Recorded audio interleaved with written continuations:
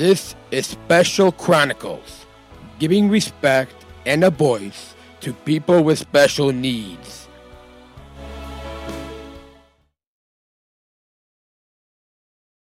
Welcome to Live with LJTV podcast. My guest today is Alex from Special Olympics and Gina from Special Olympics. How are you doing today? Great. How are you? Good. I'm doing great. Thank you for having us, Jose. Well, thank you for being on my show. I really appreciate it. Yeah, we're excited for your guys. Thank you. So, Alex, and I'll probably ask the same question to you. How did you get your start in Special Olympics? I started with Special Olympics about 5 years ago. I had graduated college and started working for a small nonprofit theater, and I was doing their PR and some development stuff, and I really, really loved it. And then I saw that Special Olympics was hiring for a similar position and doing all the things that I love. So I was like, wow, I would really love to come work for Special Olympics and be a part of this family, and I haven't looked back since. It's been a great experience. So, where do you see yourself in the next 5 or 10 years from not only Special Olympics, but just in general? Wow, this is a really great question that I ask myself a lot of days that I don't exactly know the answer to. You know, I would love to still be a part of the Special Olympics family in the next 5 to 10 years for sure. I think now that I've been here and worked here at Special Olympics, I can't ever see it not being a part of my life anymore. Outside of that, I'm not really sure. I know in college, I was always really big on what my life would be like 5 years from when I graduated and things like that. And I didn't guess any of the things right. I didn't guess any of the things that I had planned for myself. So I've kind of stopped doing that. I've kind of stopped trying to predict for myself what my future will hold. But I hope, regardless, that Special Olympics is a part of it. I know that you have a pet named Shadow. He's a great dog. How long have you had him? I love talking about Shadow. He's my favorite. I've had Shadow for almost 2 years now, which is really exciting. He's about 35 pounds. He's a little lab mix, and he's jet black like a shadow. And he really lives up to his name. Every time I turn around, he's right there like my shadow. So he's really great. He's a good companion. Well, thank you for those questions. I really appreciate it. Thank you for being on. So, Gina, what made you get started with Special Olympics? Awesome. My start with Special Olympics started when I was 13. I started volunteering in my hometown, and from there it kind of took off. And then during college, I applied for an internship as the Ducky Derby intern. So that was a lot of fun. And from there, I fell in love. I never thought I would be able to have a career like this, and it's my dream job. So then after college, I got hired full time, and I've been here for about a year and a half, 2 years in May. Yeah, and I love it. Where do you see yourself in the next 5 to 10 years? Oh, it's a tough question.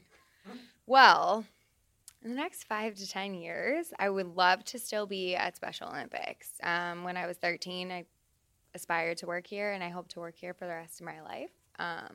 It's definitely an amazing place to be. And other than that, I hope to still be living on my own. I hope to have a dog.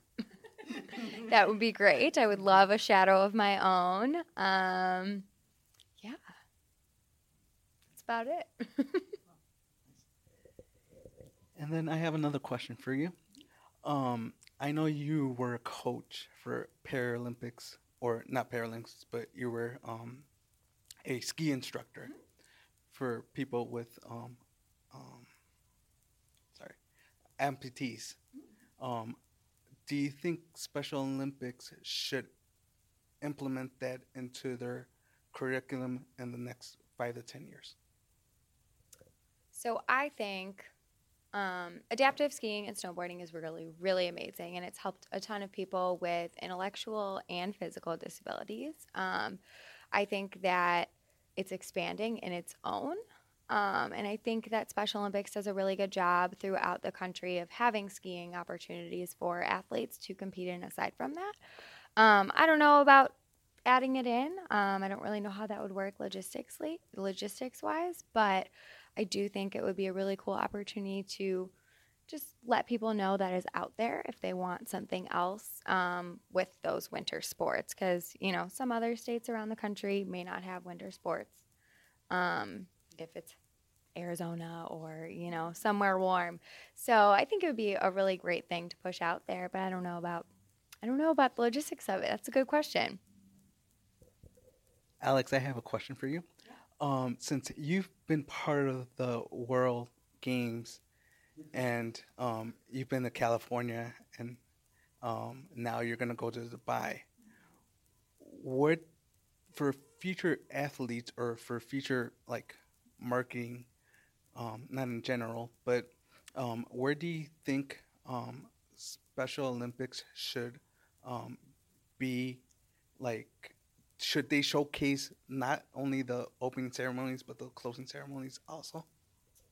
Oh, that's a good question. I think the closing ceremonies are really fun just because it's so joyous, just like the opening ceremonies. The opening ceremonies, there's so much that's yet to come, and it's this big celebration and kickoff of all the wonderful competition that's to follow. I think that the closing ceremonies are really exciting in a different way, just because you're there with all these people you've spent so much time with, and you're celebrating all of the hard work that you've put in over the week and everything. So yeah, I think the closing ceremonies would be awesome to be broadcast too. I think any coverage of Special Olympics events is really awesome, and I'm so glad that more of it is being featured. Should Special Olympics Illinois feature some I know they feature opening ceremonies at summer games, but should they feature the closing ceremonies in the future? Well, I think we would have to do a closing ceremony. So that's not really something we do at Illinois as of right now. Our closing ceremonies is kind of our victory dance, which are really fun. If you've never been to a victory dance, you got to come to a victory dance. They're so fun. If there's one thing I've learned about athletes is that they love to dance, and they're great dancers. They're so fun.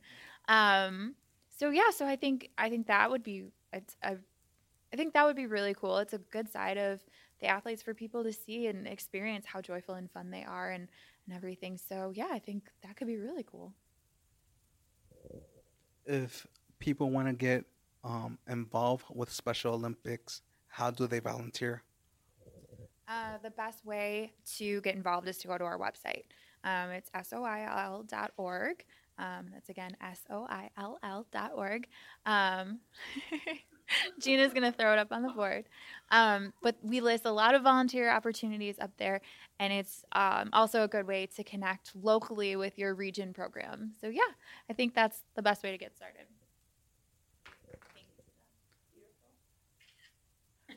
Well, thank you for being on Live with Jose TV. I really appreciate it. I hope we can do a next podcast in the near future. And thank you. Sounds like you got some exciting stuff coming up, so maybe we can talk about it. Special Chronicles, giving respect and a voice to people with special needs.